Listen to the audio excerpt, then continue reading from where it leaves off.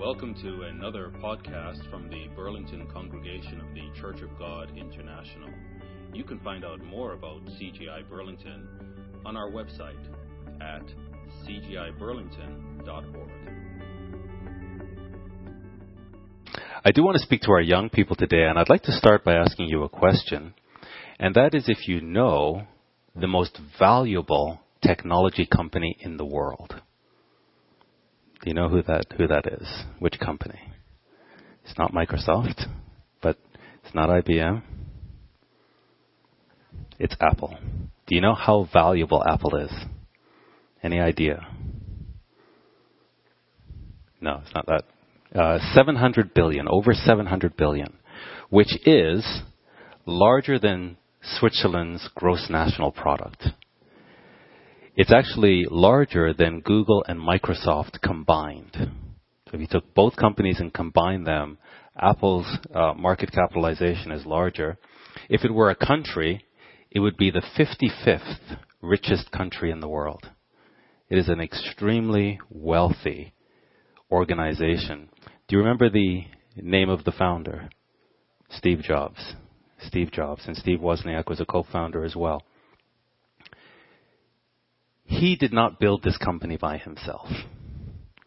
He had a vision, and he articulated that vision. And there were others that joined him to help him realize the vision. Now, when a company is starting up, they don't have money.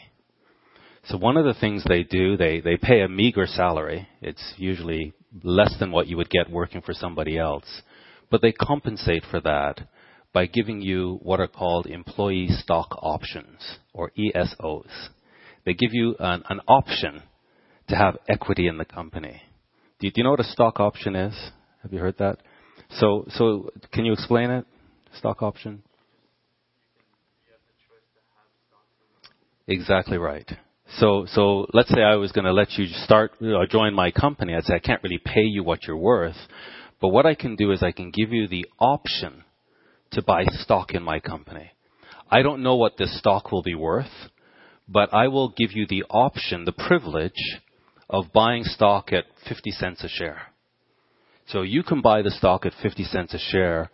When it trades on the market, it might trade at $50, $100, $150 per share. We don't know. It depends on how valuable the company is. But you will have the privilege of always buying stock at 50 cents, no matter what the price on the market is.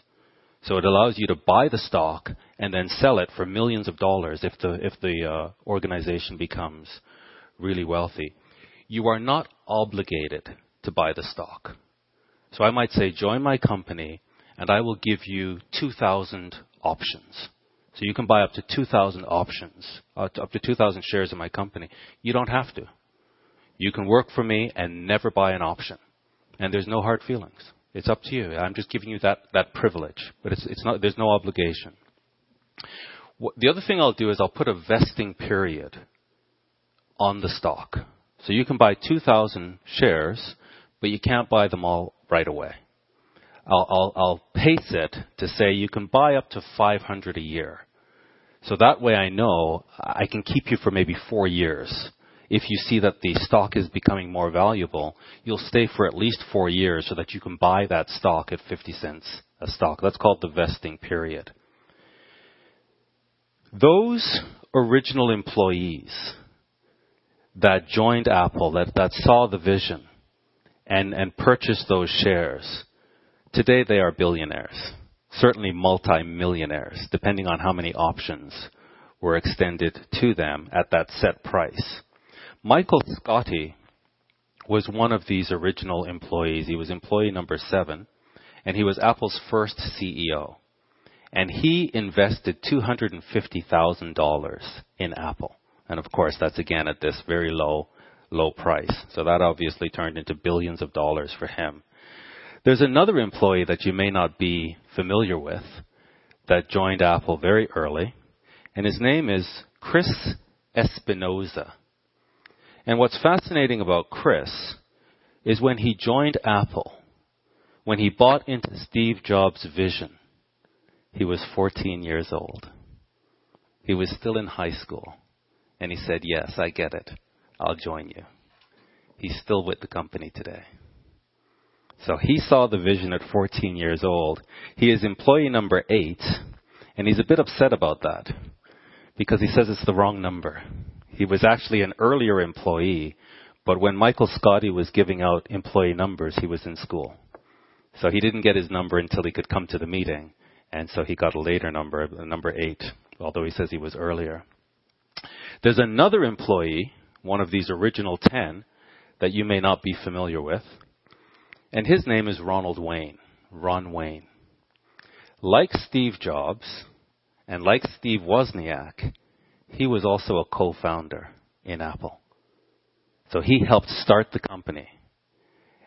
Why you may not know about him is he decided to sell his stake in the company. In 1977, he sold all of his shares for $1,700. He would be a billionaire today if he held on to them. He knew Apple would be successful. He just didn't know how long it would take. And so he didn't have the patience to hold on. And he left.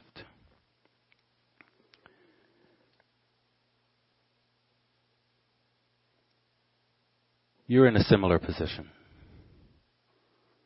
You're part of a startup organization.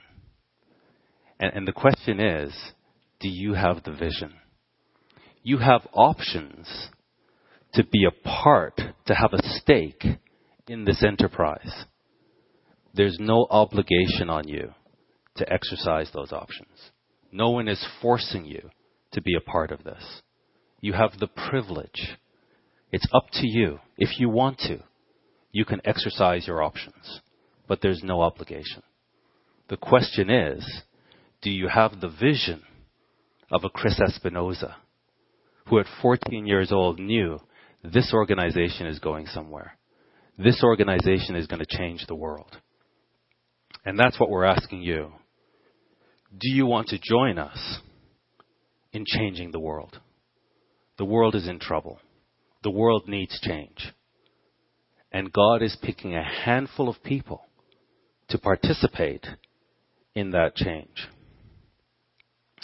You may have heard us, your parents, as you're growing up, talk about being called. You may even be wondering if you are called. Your parents may be wondering if you are called. And when we use this term called, we naturally think of John 6:44, which you've probably heard, which says that no man can come to me, this is Christ speaking, except the Father which has sent me draw him, and I will raise him up at the last day. So you cannot come to Christ, and I cannot come to Christ without the Father's permission, without the Father selecting and drawing us to Christ. And maybe Landon, at this point, if you could come up and join me, that would be great. Landon, if you just could come up here. Landon, can you come up here, please? All right, that's better. Thank you. Let's give him a round of applause. Now, I don't know what happened there. Landon is usually quite cooperative. Thanks for coming up. But my question to you is, when was Landon called? Is he called now that he's beside me? Or was he called when he was sitting down? What would you say? When he was sitting down. So we mustn't confuse the call with the response. So now that he's with me, I might say, Landon is part of the called. But let's not confuse that with when was he called. Right? So he was called when he was sitting down. Whether he responds or not, that's a separate issue. Now that he's responded, he is with the called. Now, Landon, you have your Bible. Can you read for me 1 Peter 3 and verses 1 to 2? And we've got to say, and it's been said several times already, how proud we are of you and how impressive you were today with the Bible study. Those are big books, the major prophets. And to just see you guys navigate through the scriptures so fluently is amazing. There are adults who've been in church for decades who can't find Genesis. Not in the church of God, but in other churches. You know, they come to our services and we tell them to turn to Exodus or Leviticus and they can't find it.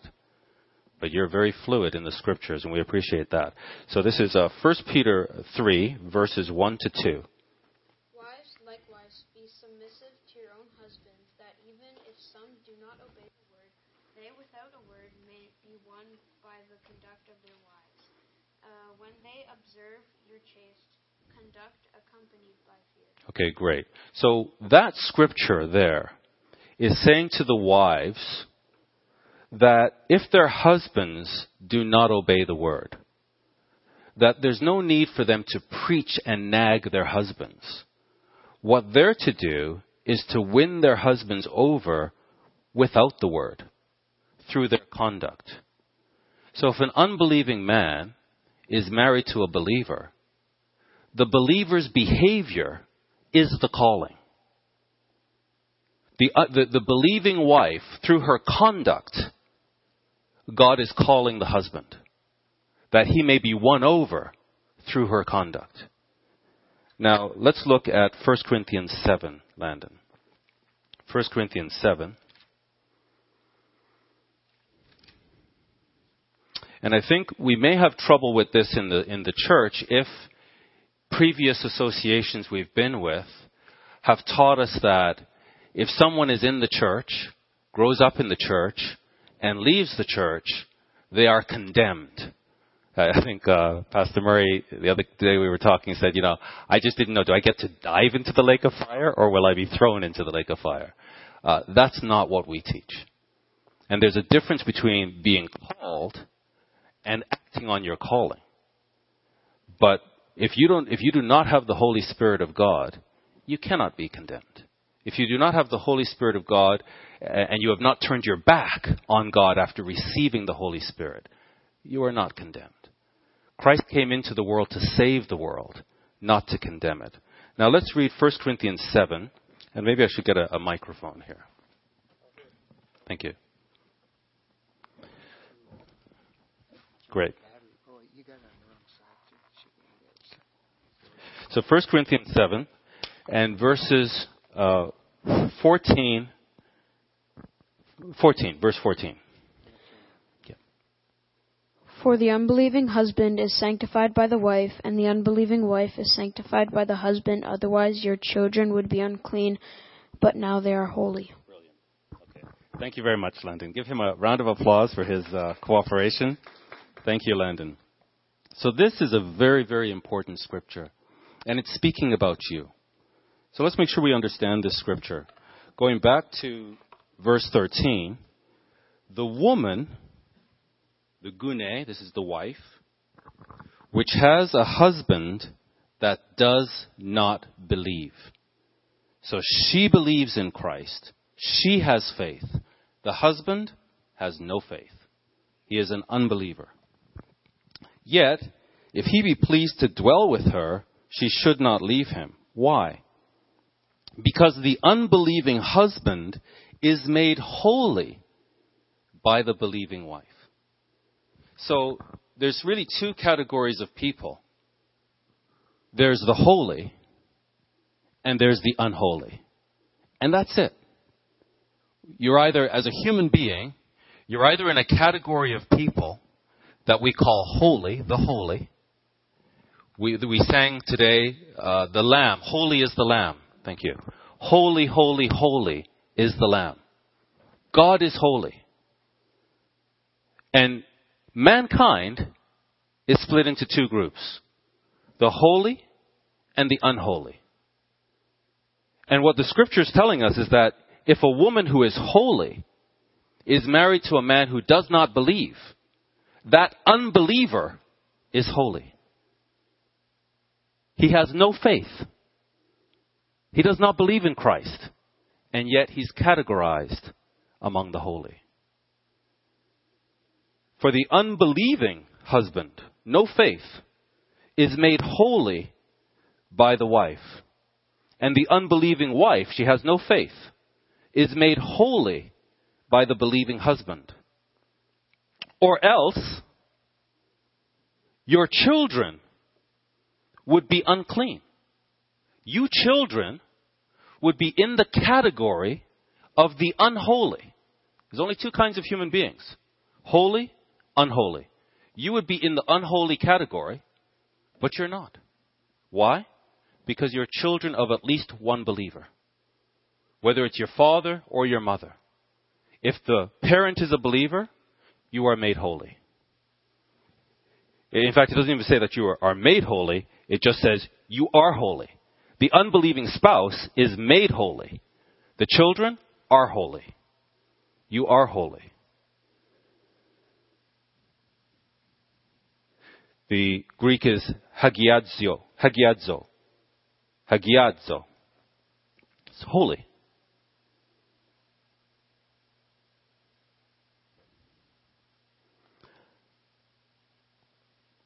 You've heard God is a family. God is a family. Family is of critical importance to God. As human beings, we have families because God is a family. And we are made in His image. We are made in His likeness.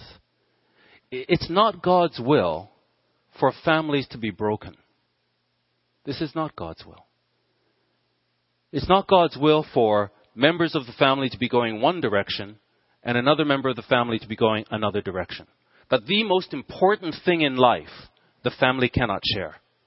It's like, let's talk about superficial things, but let's not talk about the most important thing in life. This is not God's will.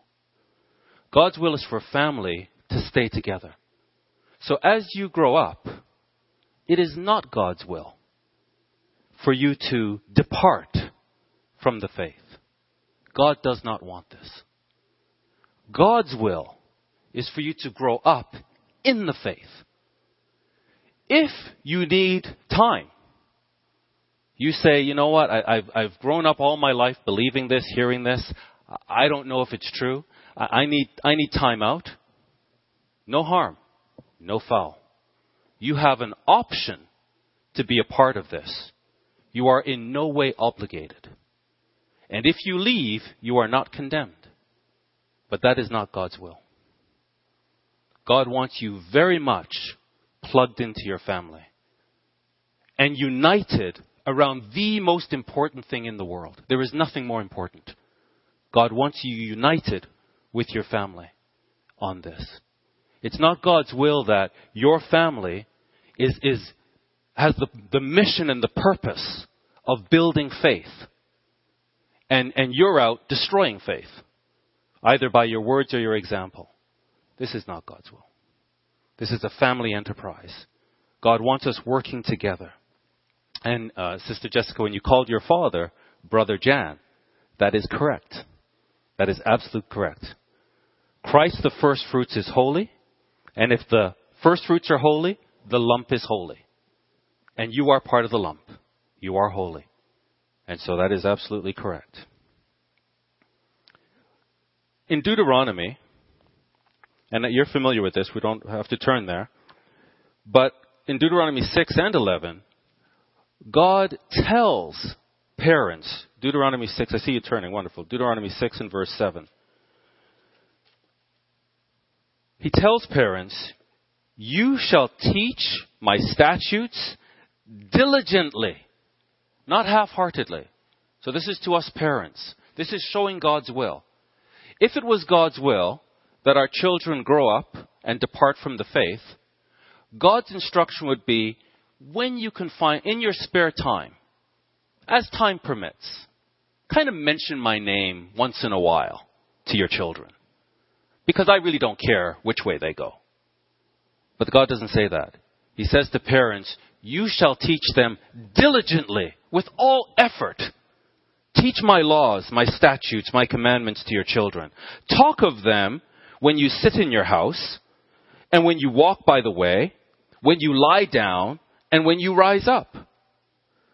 And chapter 11, verse 19 says, you shall teach them your children, speaking of them when you sit in your house, and when you walk by the way, when you lie down, and when you rise up.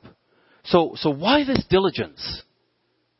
So that as you grow up, you can turn your back on God? Is that the plan? Or would it make more sense that the plan is that your parents have been so diligent teaching you the way of God, that when you come into adulthood, you choose the way of God. It makes sense to you. It all comes together. It's clear to you. Look at Acts 26.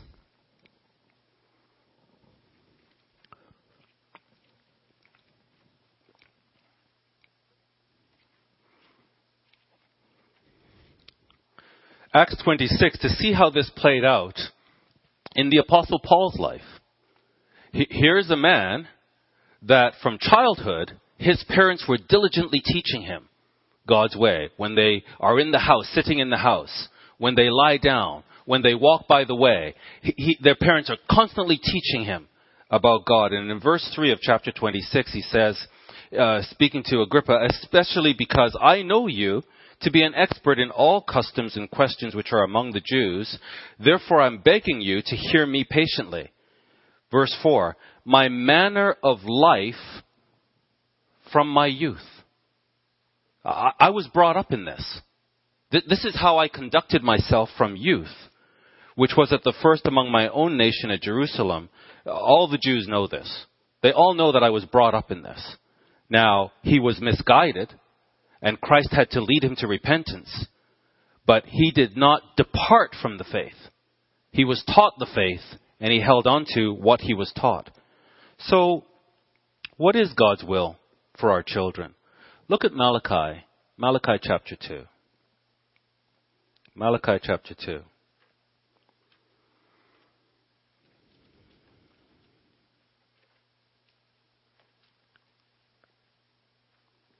You remember Malachi, it's the end of the Old Testament, and despite all of the work that God has done with Israel for thousands of years, they end the Old Covenant, the Old Testament, not on a good note.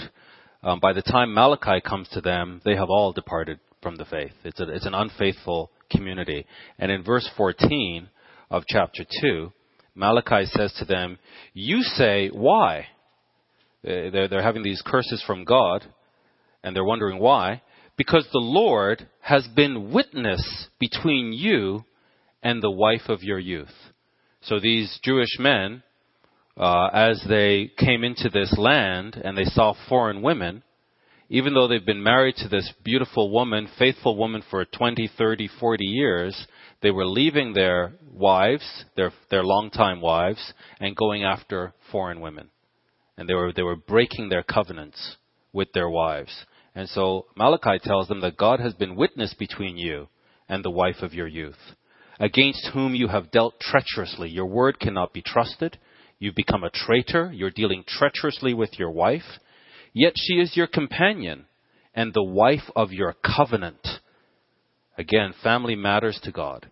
If we cannot keep our covenant, then how can we believe in him and his faithfulness to his covenant? And verse 15, and did not he make one, speaking of marriage, where man and woman come together to become one, yet had he the residue of the Spirit. And why one? Why marriage? That he might seek a godly seed. This is God's objective for marriage. We come together as husband and wife. We have a covenant that we make with one another. God expects us to be faithful in that covenant. And why? So that he might seek a godly seed. He's not going to find a godly seed from unbelievers. He's going to find a godly seed with believers. But the believers have to be faithful to their covenant and then diligently teach their children. That he might seek a godly seed. Therefore take heed to your spirit, and let none deal treacherously against the wife of his youth. So we might say this is Old Testament. What about today? What about Christian children? What is God's will? Turn with me to 2 Timothy, and let's look at this.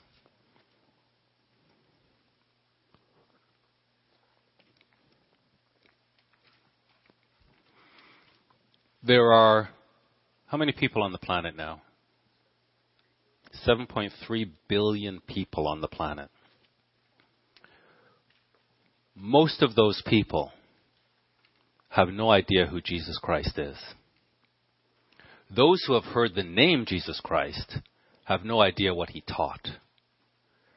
As children of a believer, you have been exposed to the true gospel. That exposure is your calling.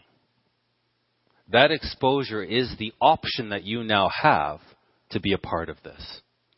Look at 2 Timothy 3, beginning in verse 12, where Paul writes to Timothy and says, "Yes, all that will live godly in Christ Jesus shall suffer persecution." That's just the way it is. Satan, we heard in the opening prayer as well as the intercessory prayer, Satan is full of hate. And he is exercising that hate, and he hates in particular Jesus Christ and people who are striving to obey Christ. So the scripture tells us, all that will live godly in Christ Jesus shall suffer persecution. That hatred is coming from the devil, and it manifests itself in persecution. Notice verse 13. "But evil men and seducers shall wax worse and worse, deceiving and being deceived." Satan deceives the whole world. You're not deceived. The whole world is riding that backwards brain bicycle that Pastor Murray showed us a couple of weeks ago. They've figured out how to ride that bike. And God is training us to ride a proper bicycle. Why? So that we can train the world how to ride a proper bicycle. The whole world is drunk on self-centeredness. We are learning to be Christ-centered. It's a completely different model. It's hard. We fall down trying to learn how to be like Christ. But he's teaching us so that we can teach the whole world. The whole world is deceived right now. But you've been exposed to how to ride a bike the proper way. How to think about others. How to be centered on Christ and not on self. These men are waxing worse and worse, deceiving and being deceived. The whole world is riding this backwards bicycle. But you, who've grown up in the church, continue. Don't depart. Continue. Stay with it. Continue you in the things, what things? Which you have learned and have been assured of. We need to be spending our time being assured. So we need to be learning. Parents, we need to be teaching diligently. But then children need to be learning and being assured of. Proving it. We can't be learning and then spending our time playing video games and then saying, I'm not really sure. No. Your responsibility is to be sure. As Deacon Jan said in the Bible study, we're happy that we're giving you work to do. This is a good work. It's good for you to spend time in this way and be assured. Be confident. Prove this. Don't waste your time. And being assured of, knowing of whom you have learned them. Verse 15. Notice verse 15. And that from a child you have known the Holy Scriptures. From a child. You have known the Holy Scriptures from a child. Now continue in them. This is the will of God. This is God's will. That you know these things from childhood and you continue in them and you are assured of them. Which are able to make you wise unto salvation through faith, which is in Christ Jesus. 2 John. Look at 2 John.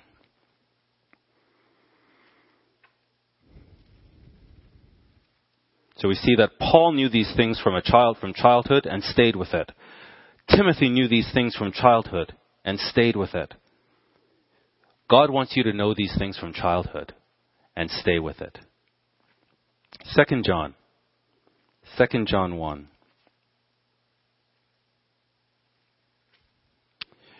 2 John 1.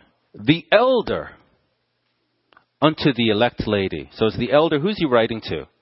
To the elect lady. Is that it? Just to the elect lady? The elder to the elect lady and her children. So if he was writing to your mother, he'd be writing to you as well. So it's to the elect lady and her children. You're included. You're holy. You're a part of this. walking in truth. So the lady is walking in truth. Sorry, let me go back. Verse 1.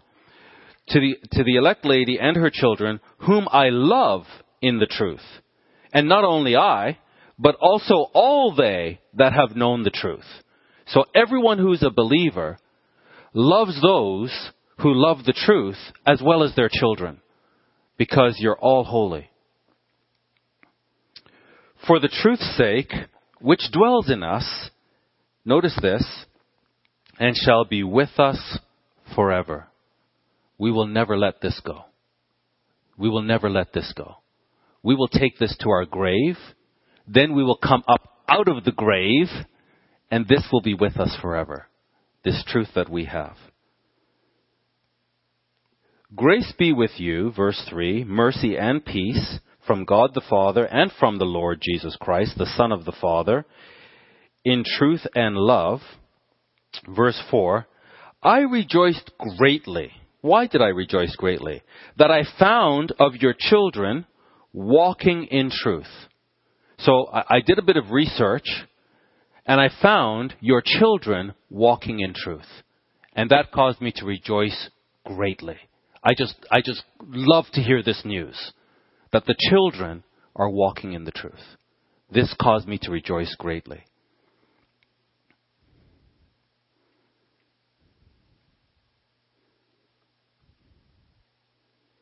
And how have they been walking in the truth? As we have received a commandment from the Father. So we receive this commandment from the Father, we teach it to our children, and our children walk in the truth. And now I beseech you, I'm begging you, lady, not as though I wrote a new commandment to you, but that which we have had from the beginning, that we love one another. That really is the objective here. This is what we're all about. We're receiving God's Holy Spirit so that we can learn how to ride the bicycle. And the bicycle is about loving others. We love one another. We love the world. We sacrifice ourselves for others. And this is love, that we walk after His commandments. This is the commandment, that as you have heard from the beginning, you should walk in it. Notice verse 7. For many deceivers are entered into the world. This is the world that we have to walk in. This is your world. So this is the world that you have to navigate. It's a world full of deceivers. So you need to ask yourself, are your parents trying to deceive you? Do your parents want to destroy you? Is that sort of how your parents think? If I could just destroy my child. Well, you're walking into a world where people think like that. People will sit with you in a Bible study for an hour, and then they'll get up and open fire. And you thought that was your friend. Deceivers. Now, they may not open fire with a real gun, but their intent is to destroy you. It's to deceive you. And they'll smile. I might be your university professor, and look, I'm smiling. And what I'm saying is, there's no such thing as God. God is a fairy tale, and I'm your friend. Aren't I a nice professor? Don't I look nice? Don't I sound nice? There's no such thing as God. I'm trying to destroy you. That's the world that you're walking in. And the Apostle John says he rejoices to know that you are navigating this world, walking in truth.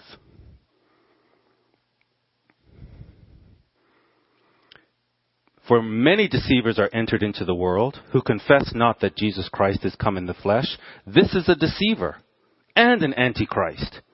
Anyone who denies that Jesus Christ, as God, emptied himself of his godhood and became a man and walked in the flesh and died, anyone who denies this is a deceiver and an antichrist.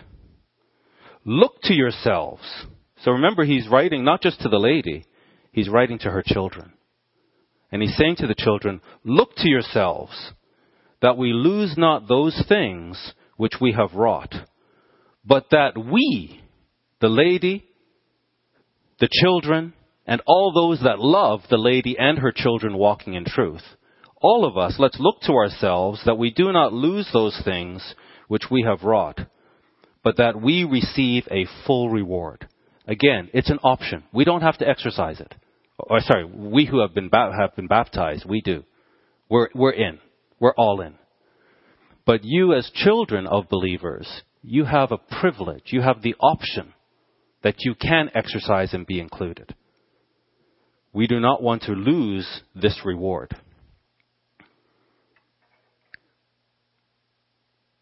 Verse 10, if there come any unto you and do not bring this doctrine, do not receive him into your house, neither bid him Godspeed. Let me say it another way for you. As you leave high school, and we're very proud of you, Andrew, congratulations. But as you leave high school and go into post-secondary education, realize there are deceivers and destroyers. And as the Apostle John rejoices that the children are walking in truth, these intellectual rascals rejoice in destroying faith. Post-secondary education is an atheism factory. Children go in one end and atheists come out the other. That's what happens. And these people are skilled and schooled and very capable in creating atheists.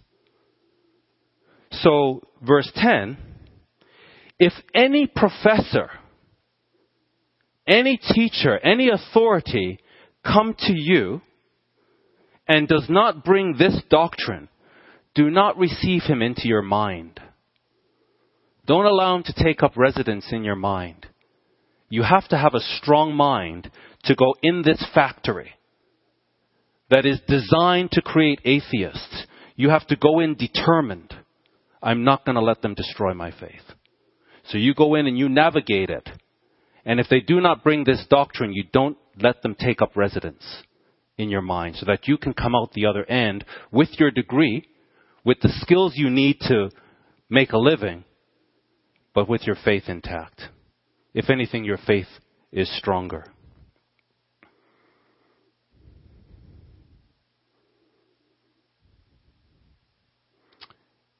Third John.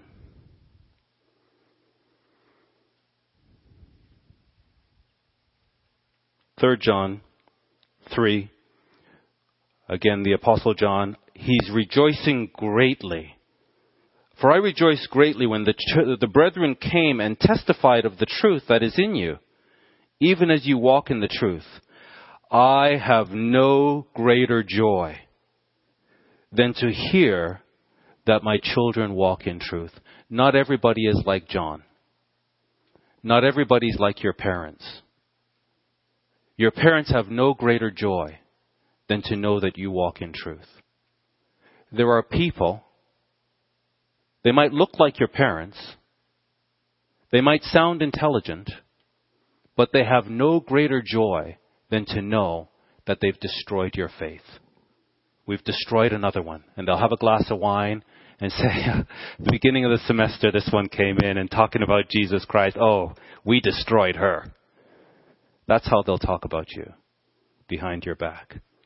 Your parents, the apostles, the elders have no greater joy than to hear that the children walk in truth. Go back to 1 John.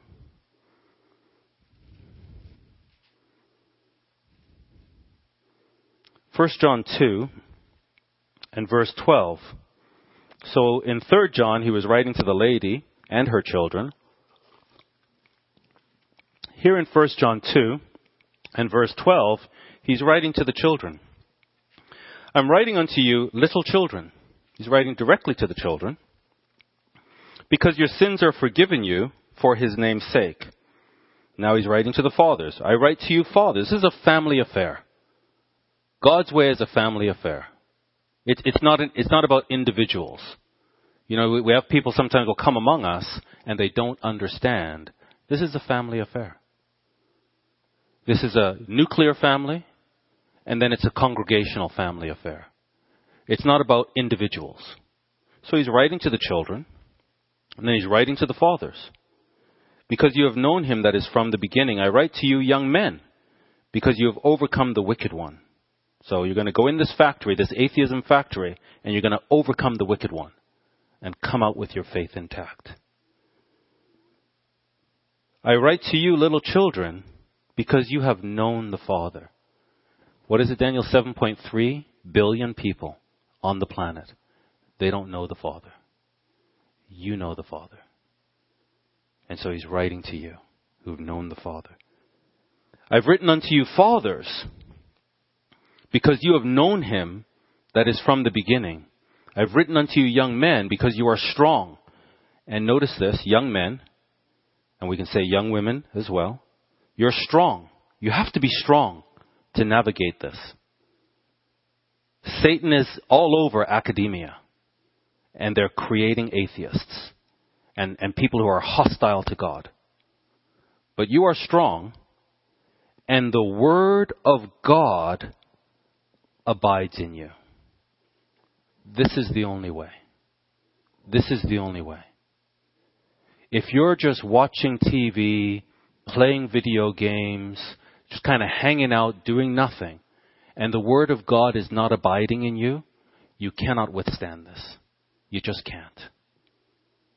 This Bible study that we do, that you're doing during the week, and the word of God is abiding in you, that's what's going to give you strength. That is the only thing. Satan cannot go up against the word of God. The word of God abides in you, and you have overcome the wicked one. Don't love the world, neither the things that are in the world. The world can look nice. Really nice. I think especially to a young person. But it really has nothing to offer. There really is nothing there. There's nothing more valuable in this world than your relationships with God, with Christ, with your family, with your congregational spiritual family. There's nothing more valuable.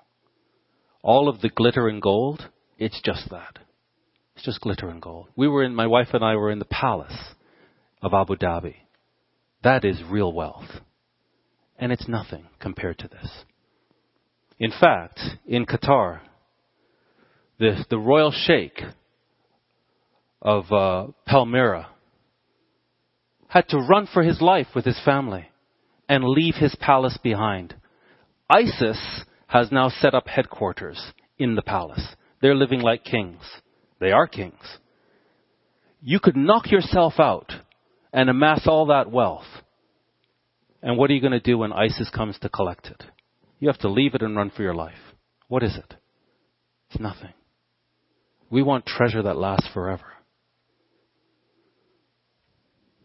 The world passes away, and the lust thereof, but he that does the will of God abides forever. So it is God's will for you to abide in his word. It's not his will for you to leave the faith, but you're under no obligation to stay. If you get to an age where you're an adult and this just doesn't make any sense to you, it's actually a point of integrity for you to say, you know what, this isn't for me. That's actually a manner of integrity. Better that, I think, than to play the hypocrite. Because the scripture tells us that many will turn into betrayers. We're going to go through a period that's ugly. And we need to rely on each other. And if you're not checked in, and you decide to get baptized just to please other people, when your life is on the line, if my life is on the line and I really don't believe this, I'll turn in every one of you.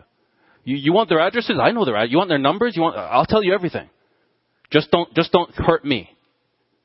But if I believe this, you do your worst. I'm not telling you anything about my brothers and sisters. I'm not going to break covenant with them.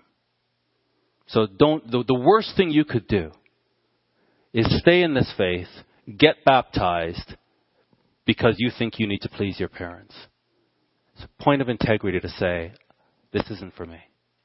So then what does that mean for us who are abiding in this and we have somebody who leaves it? Well, Go to 2 Peter.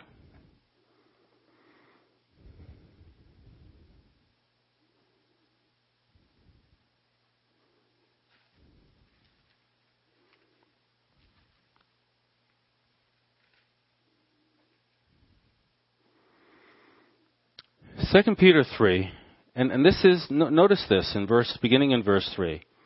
Knowing this first, this is something, it's a priority. We have to know many things. This is a priority. Know this first. That there shall come in the last days scoffers. Scoffers. They're going to laugh at this faith. We're going to say, we believe in Christ. We believe in His kingdom.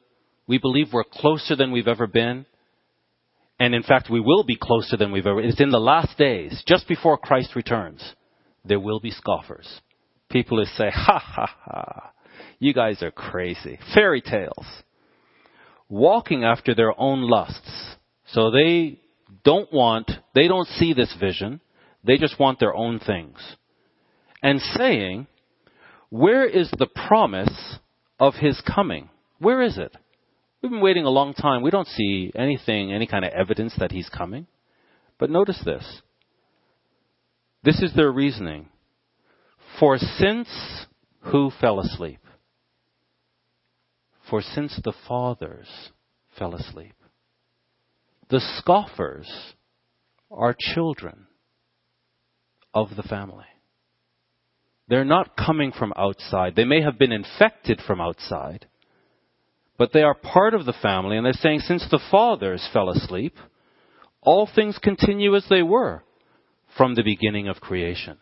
I think at this point I would ask you, can you, as you use your intellect, can you project forward? We're 2015 now. Can you project forward 60 years? Add 60 years to your age. 2075. You're intelligent people. Do you think that all things will just continue the way they've always been between now and 2075? I mean, I can hardly see past 2025. Never mind 2075. But yet people are saying, all things continue as they were. I mean, you don't have to do much calculus here. Bit of calculation around global warming and what that means. Bit of calculation around overpopulation and pollution. Bit of calculation around ISIS and the Islamization of the world. And it doesn't take much to say, this is different. I mean, I speak to my elders. My mother, my aunt, they've been around a while. They've been on the planet a little while. And they're saying they've never seen anything like this. They're saying that this world is a completely different world than they've known. So hopefully we can see things are not continuing as they were from the beginning of creation. And it goes on to say they're willingly ignorant. So what do we do if a child grows up and leaves? Look at Luke 15.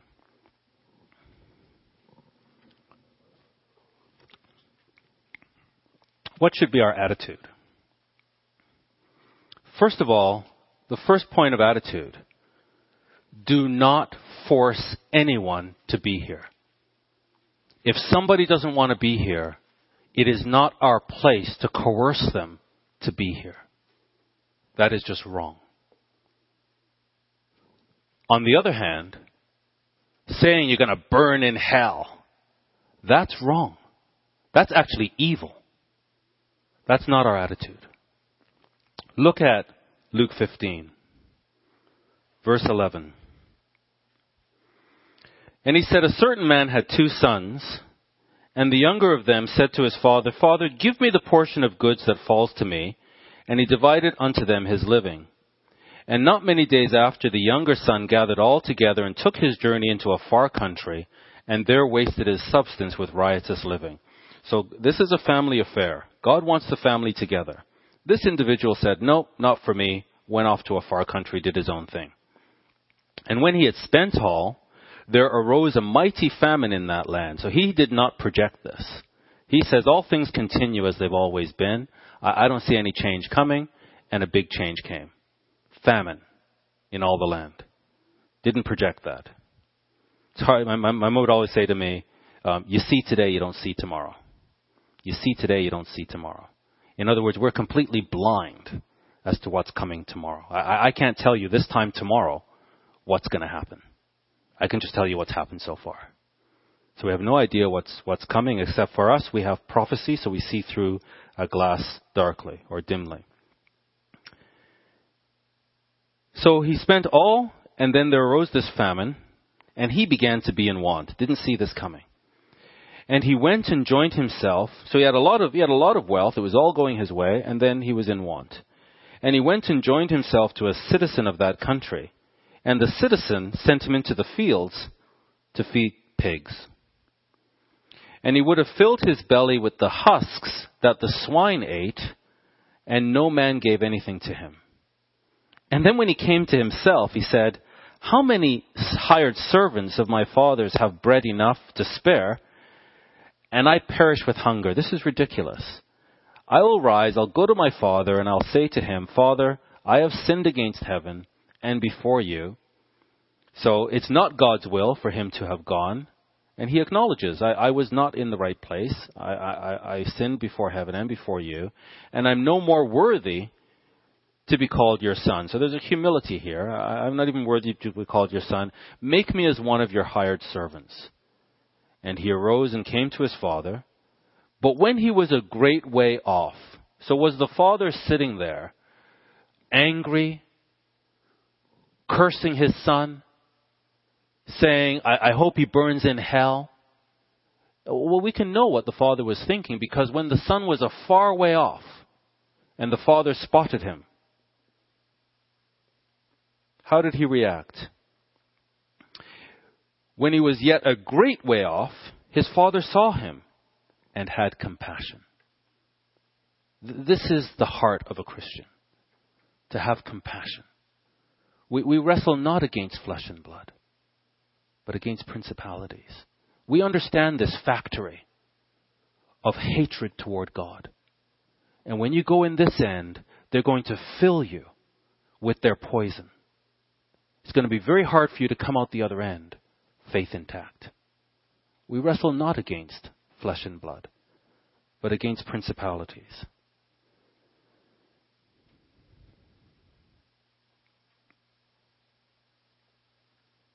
Had compassion and ran and fell on his neck and kissed him.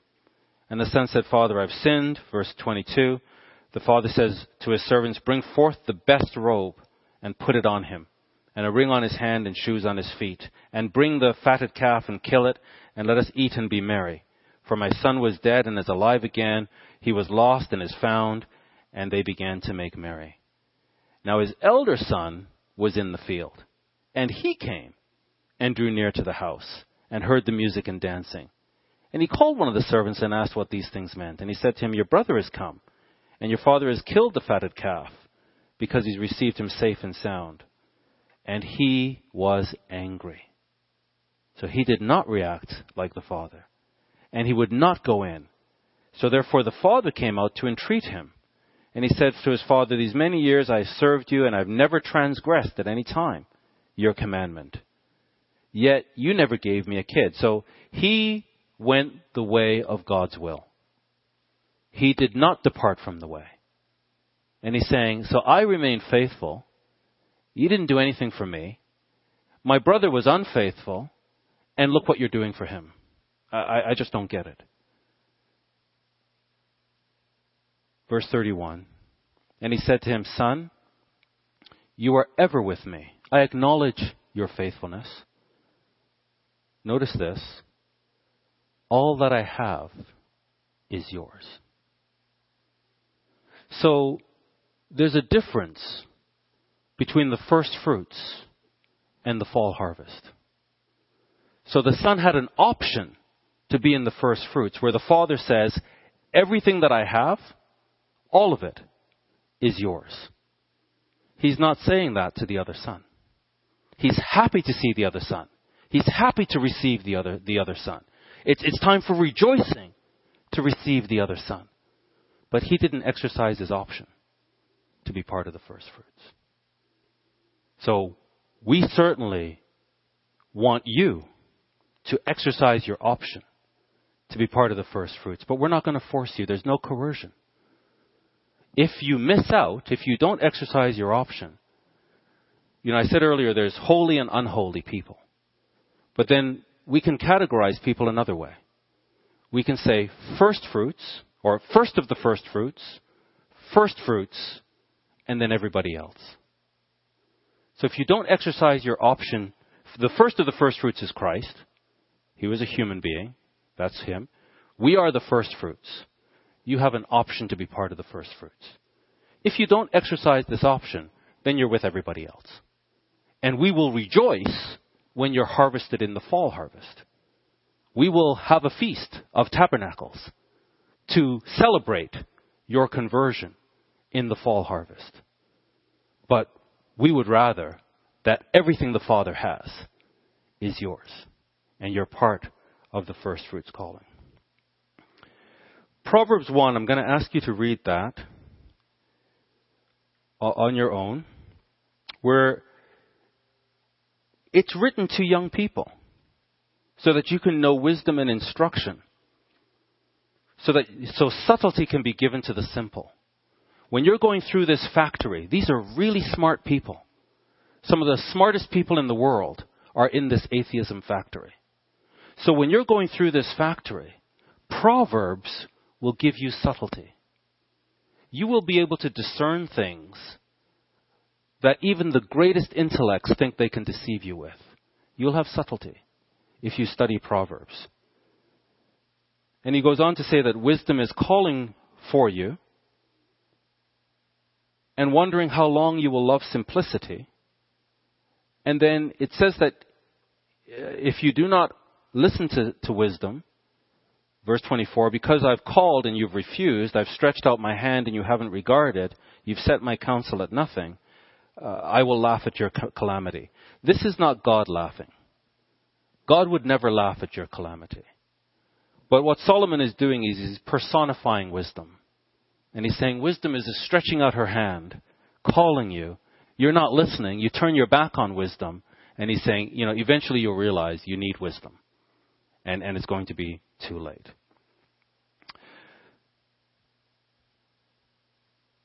But look at chapter 2 of Proverbs. Chapter 2.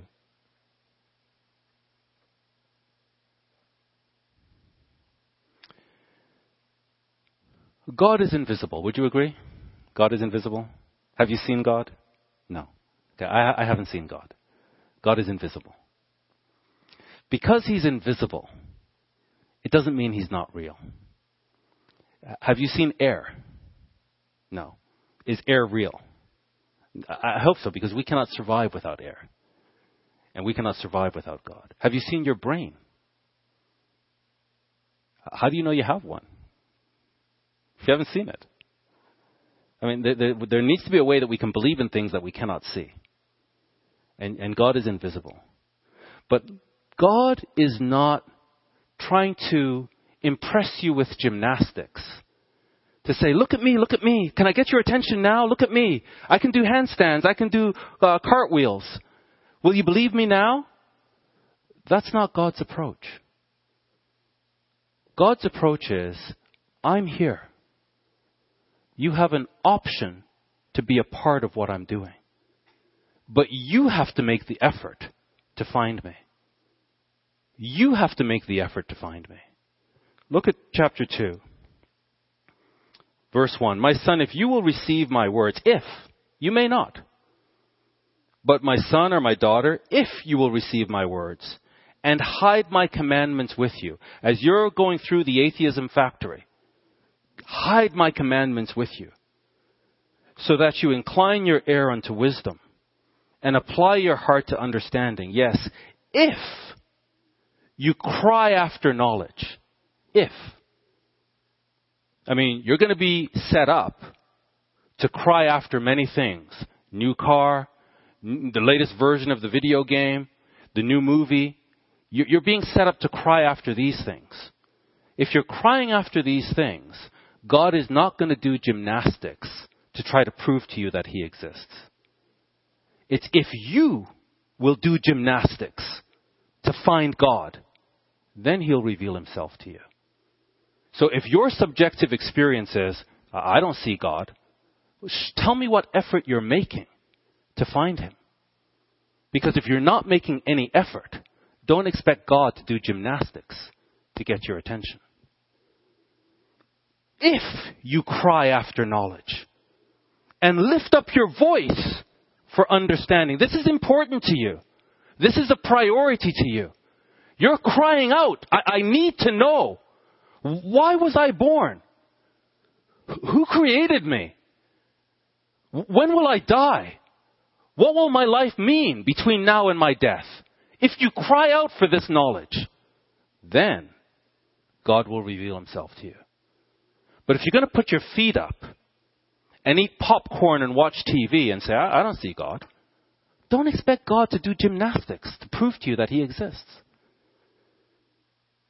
If you seek her as silver and search for her as hid treasures, then shall you understand the fear of God and find the knowledge of God. It's conditional. You make the effort. You show that this is important to you. Then I'll reveal myself to you. You make no effort, that's okay. You'll be in the fall harvest. So you can read these passages. A lot of wisdom in here. For the interest of time, we'll leave that. But look at, on your own time, chapters 1 and 2, and part of chapter 3. Very revealing. There is a virus. There is a virus in mankind, and you'll find it in Romans 8. There's hostility to God. Romans 8, verses 6 to 8, show this hostility to God. And so you go into this university, and they want to show you, scientifically, that all of this kind of just happened. There was, 14.5 billion years ago. I need to say it like I'm a real intellect. We have measured the universe, and 14.5 billion years ago, it looks there was a big bang, and then all of this kind of evolved. And that's science. No, that's not science. That's faith. You weren't there. How old are you? 14.5 billion years old? Okay, so tell me what happened when you were there. Oh, you're not 14.5 billion years old. So this is a faith that you have. You're teaching a religion, but you're calling it science. Werner Karl Heisenberg, a great scientist, died in 1976. He is a theoretical physicist, and he's one of the key pioneers of quantum mechanics. His scientific work was revolutionary. And he says this: the first gulp from the glass of natural sciences will turn you into an atheist. He's one of the greatest scientists that's lived in our time. The first gulp from the glass of natural sciences will turn you into an atheist. But at the bottom of the glass, God is waiting for you. This is one of the best scientists of our time, founder in quantum mechanics. So if they're serving you the first gulp of science, it'll turn you into an atheist. But God is waiting at the bottom of the glass. So brethren, or my young people, let me conclude by saying this. John Scully. I don't know if you know that name, John Scully. He was the vice president of PepsiCo. So in the cola wars, when Coca-Cola was the brand, and John Scully joined PepsiCo, and he made PepsiCo the number one brand. He outperformed Coca-Cola, transformed Pepsi, and Pepsi became the choice of the younger generation, and made Pepsi number one. Steve Jobs saw what he did with Pepsi and went out of his way to recruit him to Apple. And he wasn't sure whether he would join Apple or not. He ended up joining because Steve Jobs asked him one question. And he said that question changed everything. The question was this: John Scully, do you want to spend the rest of your life selling sugared water, or do you want to help me change the world? That, John Scully said, told him that his entire life was at a critical crossroads. And so he made the decision to join Steve Jobs and change the world.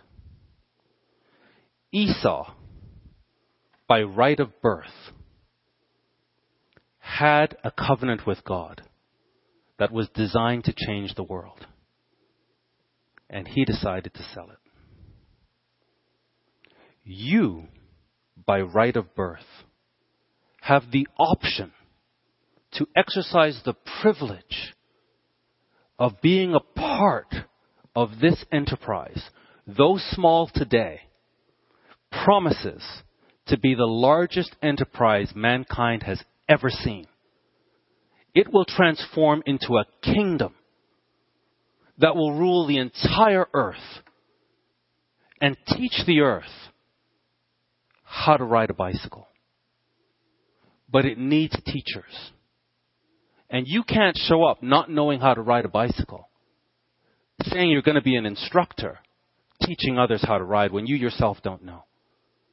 So God is, by extension, simply because he designed it, God says he places us in the body as it pleases him. Because he has designed it such that you are born into a family of at least one believer. All it takes is one believer, and you are holy. You are given stock options that you can exercise and be a part of this grand enterprise. And we just have one question for you. Will you spend your life lusting after the things of this world, drinking sugared water, or will you help us change the world? This has been a podcast from the Burlington congregation of the Church of God International. We hope you are blessed by it. To find out more about CGI Burlington, visit our website at cgiburlington.org.